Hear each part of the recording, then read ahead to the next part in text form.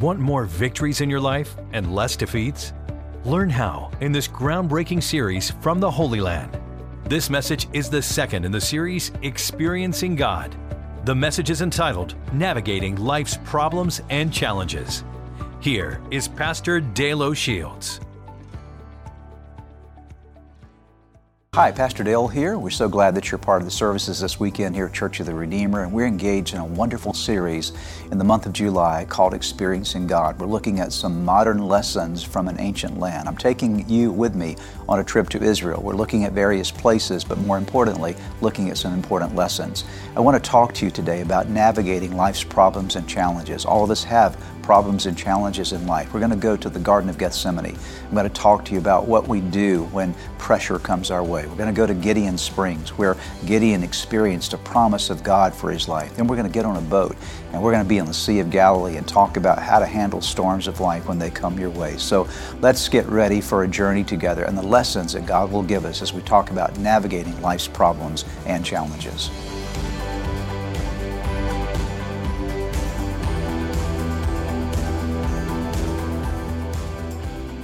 Then Jesus went with his disciples to a place called Gethsemane, and he said to them, "Sit here while I go over there and pray." He took Peter and the two sons of Zebedee along with him, and he began to be sorrowful and troubled. Then he said to them, "My soul is overwhelmed with sorrow to the point of death. Stay here and keep watch with me." Going a little farther, he fell with his face to the ground and prayed, "My Father, if it is possible, may this cup be taken from me, yet not as I will, but as you will." Then he returned to his disciples and found them sleeping. "Could you men not keep watch with me for 1 hour?" he asked. He asked Peter, "Watch and pray so that you will not fall into temptation. The spirit is willing, but the body is weak." He went away a second time and prayed, "My Father, if it is possible for this cup to be taken away, unless I drink of it, may your will be done." When he came back, he again found them sleeping because their eyes were heavy. So he left them and went away once more and prayed the third time, saying the same thing. Then he returned to the disciples and said to them, "Are you still sleeping and resting? Look, the hour is near, and the Son of Man is betrayed into the hands of sinners. Rise, let us go. Here comes my betrayer." This story obviously takes place in following the Last Supper. The Last Supper, Jesus was with his disciples. They had a meal together. It was the place where Jesus washed the disciples' feet. It was the place where Jesus had spoken to Peter and said, "Peter, you're going to deny me." And Peter denied that he was going to deny Christ. It was the moment when the betrayer had happened there, where Judas had left the room, heading toward the selling of Jesus out to the officials. So all of this happens. He comes to Gethsemane after this. And when he arrives here in this place, he brings all of his disciples here, but he brings 3 of his disciples closer in with him. See, Jesus ministered to the multitudes.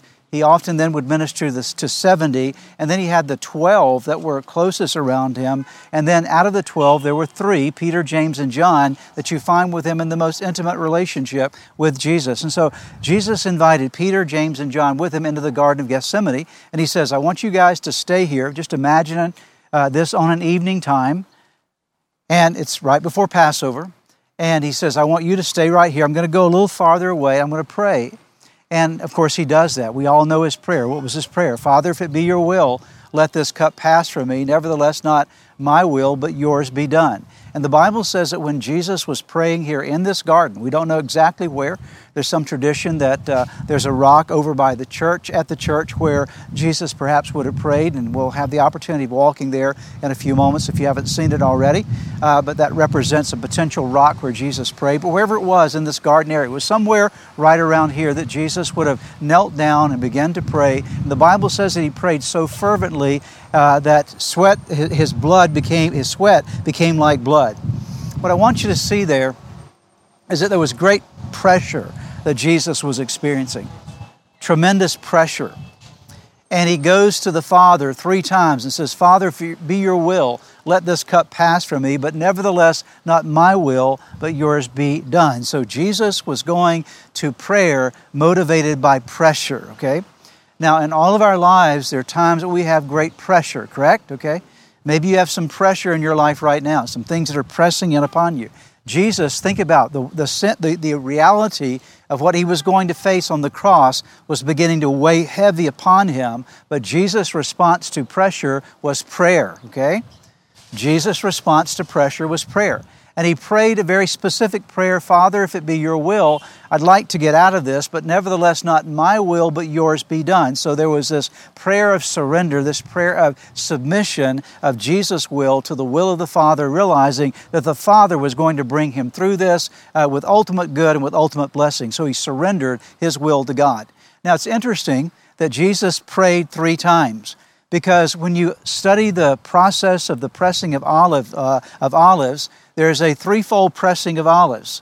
That is, they never generally press olives without a threefold process, and that represents the completion of the pressure process that produces the oil. And so out of this pressure came prayer that produced something precious. It produced the anointing of God upon Jesus' life for the fulfillment of God's plan for his life as Savior of the world. And what I want you to think of in your own life is when you're going through pressure, if you'll turn your pressure into prayer, there'll be some sweet oil that will eventually come out of you, okay, that would never come out of you any other way. Amen? Okay? Sometimes it's only through the pressures of life that it drives you to your knees in prayer.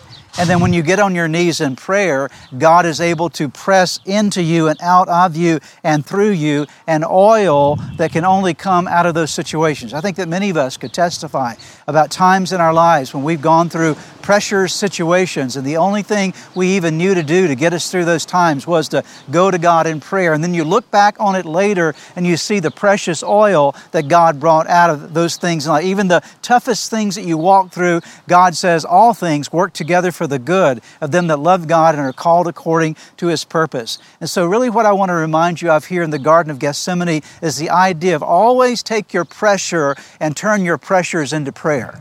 Because when you turn your pressures into prayer, there is the pressing of God's Holy Spirit in and through your life, and there is an oil that comes. There's something that lubricates, if you will, your life, that brings a sweetness to your life, that brings a productivity to your life. See, the olive brings about its greatest oil by going through the pressure process.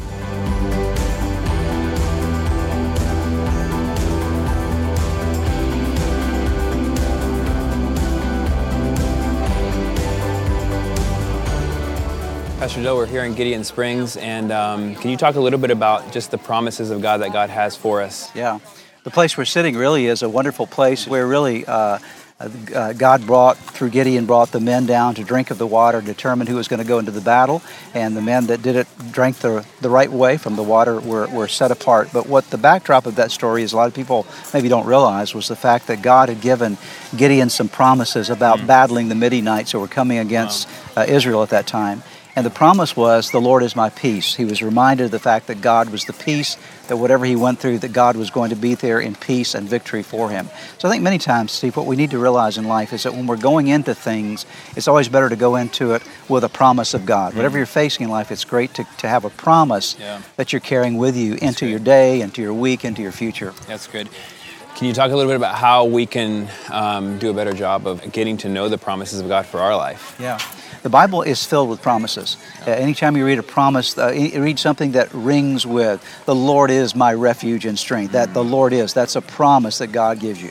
My God will supply all of your needs according to His riches and glory by Christ Jesus. That will is a promise. Many times you just see, I can do all things through Christ who gives me strength. That is a promise that we hold on to. So anytime there's a declarative statement of what God will do for us, it's just like when I say to you, hey, Steve, I'm going to buy you, a Coke. I'm going to buy you your lunch, okay? That's a promise. I will do this for you. And so as you read through Scripture, what you want to do is look for those passages where God is saying, this is what I will do for you. And the I wills, I shalls, I have, those are the promises of God. Can you talk about like how we can connect our faith to those promises? Because I think sometimes we know the promises, we've read them, but then we want to be able to apply, that promise to our life. Right.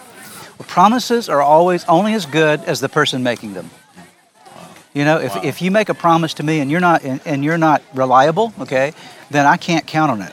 And that's where it all starts with God. That when God makes a promise to us, we have the assurance that we actually are serving a God who has reliability, that God never tells you something that he doesn't do. So that's where it begins. And so then you take that promise and you claim it. It's just like I'm going to talk about this as a part of the teaching. It's like a check that's written out to you, and how you endorse that check and say, this is for me and for my life, and then utilize your faith. For example, whenever you accept Jesus Christ as Lord of your life, John 3:16, for God so loved the world that he gave his only begotten Son, that whoever believes in me shall not perish, but have everlasting life. Notice the promise, whoever believes in me shall not perish, but have everlasting life. There was a day in my life I said, I believe that. I claim that. That's for me. Whoever believes in me, that's me. And so I claim that, and now it becomes mine. And with that faith, the promise of God is activated. And then the power of God is released. See, for Gideon, it started with the promise, but the promise led to the power. The same is true in our lives as well. So we can be fully confident in the promise because of who the promise came from. Absolutely. Awesome. And with the promise will always come the power. Fantastic. Early in the morning, Jerubbaal, that is Gideon, and all his men camped at the spring of Harod. The camp of Midian was north of them in the valley near the hill of Moreh. The Lord said to Gideon, "You have too many men. I cannot deliver Midian into their hands, or Israel would boast against me. My own strength has saved me. Now announce to the army, anyone who trembles with fear may turn back and leave Mount Gilead." So 22,000 men left, while 10,000 remained. But the Lord said to Gideon, "There are still too many men. Take them down to the water, and I will thin them out for you there. If I say, 'This one shall go with you,' he shall go. But if I say, 'This one shall not go with you,' he shall not go." So Gideon took the men down to the water. There the Lord told him, "Separate those who lap the water with their tongues as a dog laps from those who kneel down to drink."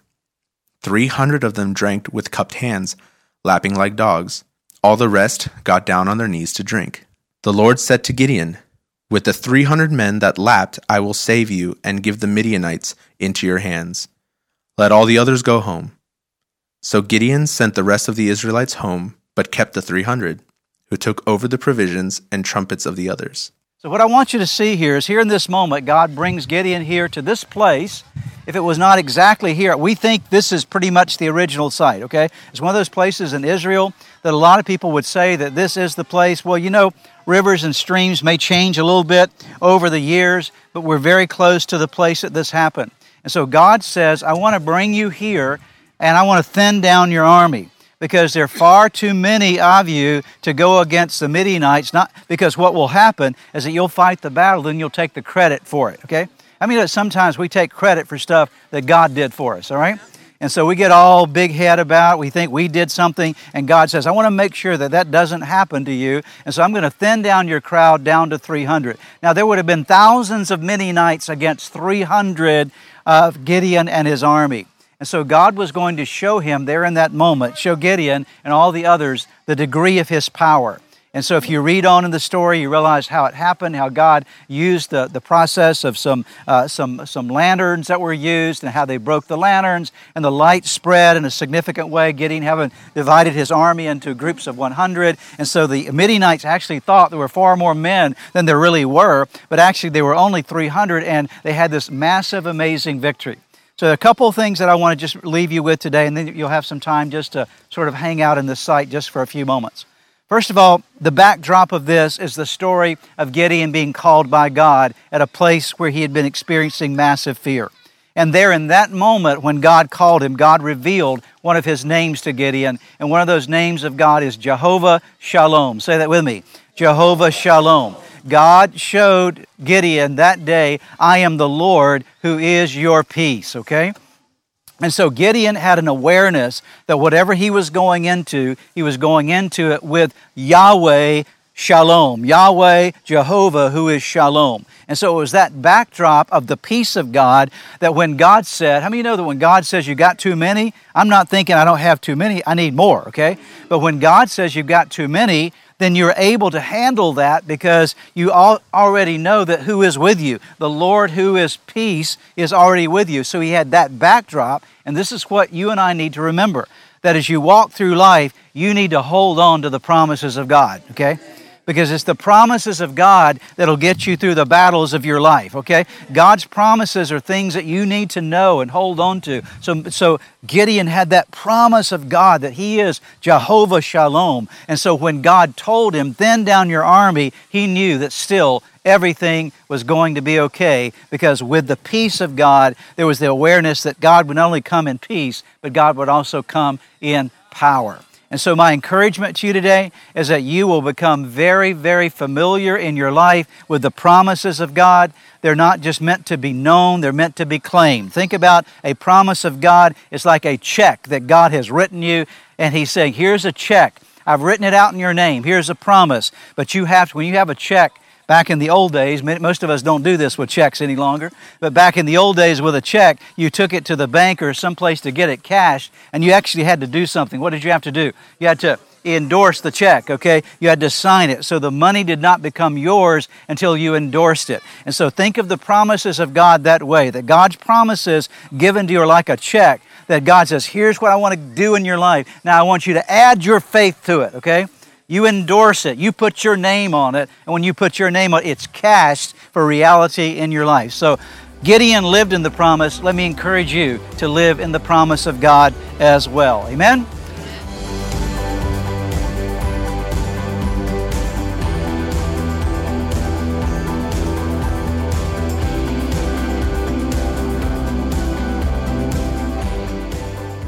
That day when evening came, he said to his disciples, "Let us go over to the other side." Leaving the crowd behind, they took him along just as he was in the boat. There were also other boats with him. A furious squall came up, and the waves broke over the boat, so that it was nearly swamped. Jesus was in the stern, sleeping on a cushion. The disciples woke him up and said to him, "Teacher, don't you care if we drown?" He got up, rebuked the wind, and said to the waves, "Quiet, be still." Then the wind died down, and it was completely calm. He said to his disciples, "Why are you so afraid? Do you still have no faith?" They were terrified and asked each other, "Who is this? Even the wind and the waves obey him." As I said, I want to talk to you just for a couple of moments about how do you navigate the storms of life. And one of the things that we realize in life is that life always, from time to time, will send you a storm. It's just a part of life experiences. There are times that things that happen that you didn't anticipate happening. There are things that you're dealing with in life that you realize, where did that come from? And this is exactly what was going on with the disciples on the boat that night. There was this moment where this furious squall, this sort of storm came upon them. And from what I understand about the Sea of Galilee, the storms can come up fairly quickly here without any kind of really notice. It just sort of happens because of the way the sea is situated with the mountains around and the way the currents work here in terms of wind currents and so forth. And so it would have been very easy for this storm to have happened without any kind of expectation. And I've learned in life, and I'm sure that you've learned as well, that sometimes the storms of life happen suddenly. You didn't realize they were coming, just all of a sudden, boom, there they are, and you're having to deal with something that otherwise you would not have had to deal with. So it's really upon you in a moment and season of time. And that's really what happened for the disciples. And in the midst of this situation, what we normally experience is a common human emotion called fear. And that's something we all experience. We all have these moments as things happen. We look and say, what's going to happen? How will we handle this? What if this happens? What if that happens? And the fear begins to feed itself. Have you noticed how fear feeds itself? Once it gets started, it's sort of like an unraveling thread on a sweater. You begin to pull, and then there's always more and more and more. And when fear gets started, it's kind of a never-ending process when you go down the pathway of fear. And so the disciples were facing that night. They were afraid. Are we going to make it to the other side? Now, where was Jesus all the time? Where was He? He was in the boat with them, okay? And they had forgotten who was in the boat with them, okay? And Jesus, you often ask, why was Jesus sleeping? Well, He was human, so He was tired, okay? He was fully God, fully man, and so He was taking a nap. But one of the other things I think that we need to realize is that the things that bother us never bother Jesus, okay? The things that bother us never trouble Him. And so there was never a moment that Jesus woke up in a panic saying, oh my goodness, what are we going to do? We've got a storm going on. So it was not bothering Jesus. He had the capacity to rest in the midst of the storm. The disciples didn't, because they are human beings just like you and me. And so because we are human, we have a hard time resting in the midst of a storm.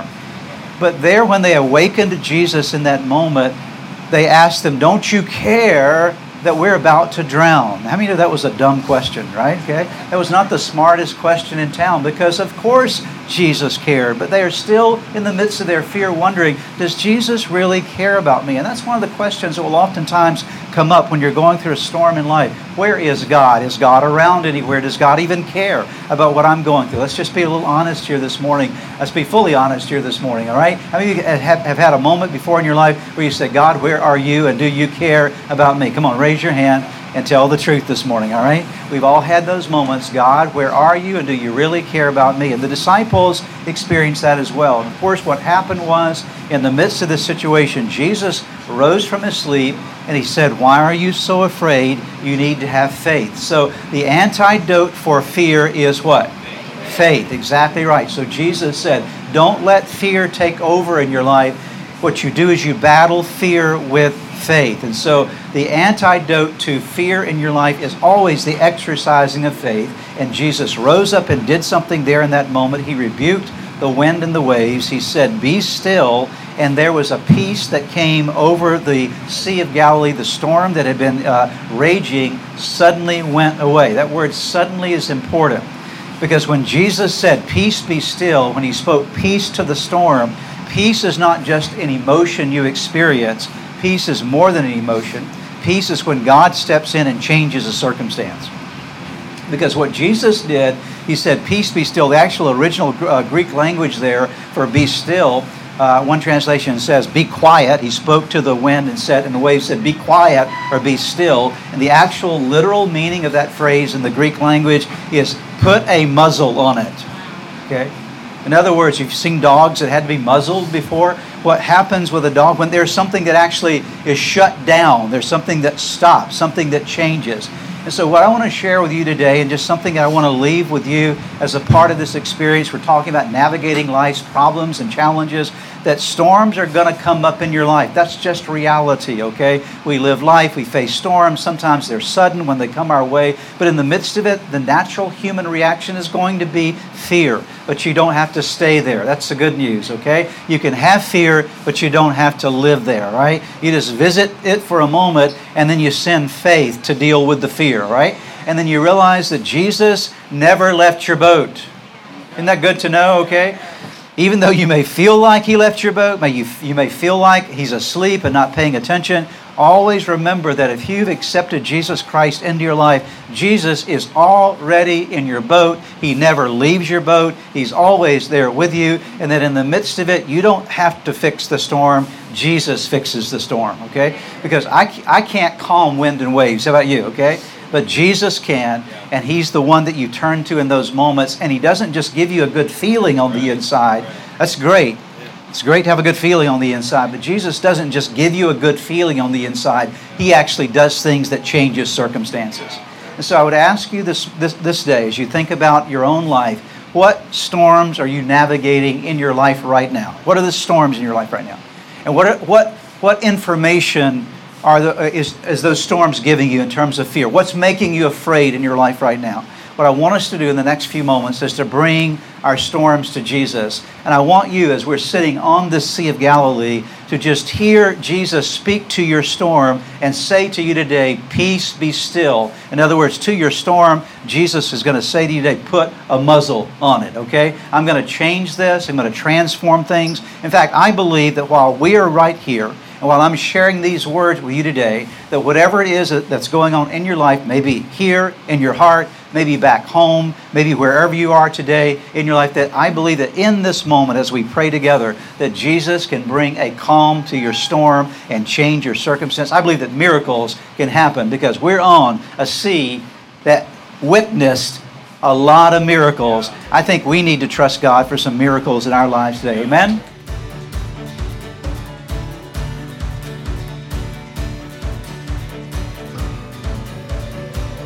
Well, today we've talked about how do you navigate the problems of life and the challenges of life. And of course, we went to Gethsemane and we learned that one important lesson, that the right response to pressure is always prayer. So if you're under pressure today, the right thing to do is to pray.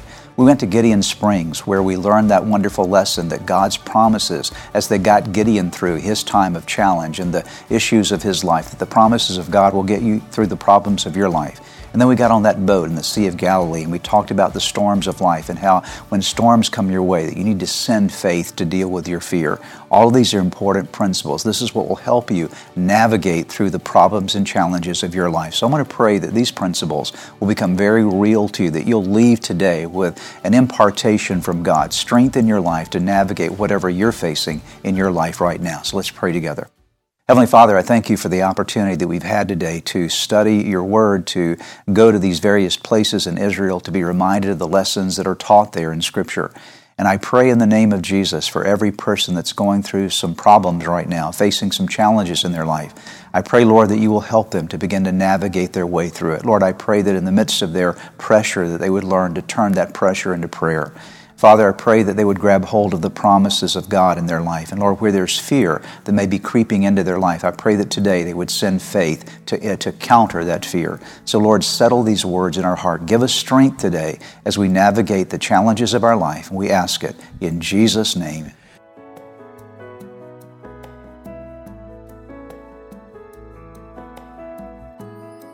Thanks for joining us for today's message. I trust that you've heard something from God's Word that'll make a difference in your life now and forever. Maybe as you were listening to today's message, God began to speak to you about a personal relationship with Himself. You know, the most important thing we can ever establish in our life is a relationship with God, and we do that by opening our hearts and lives to Jesus Christ. If you've never invited Jesus into your life, today is your day.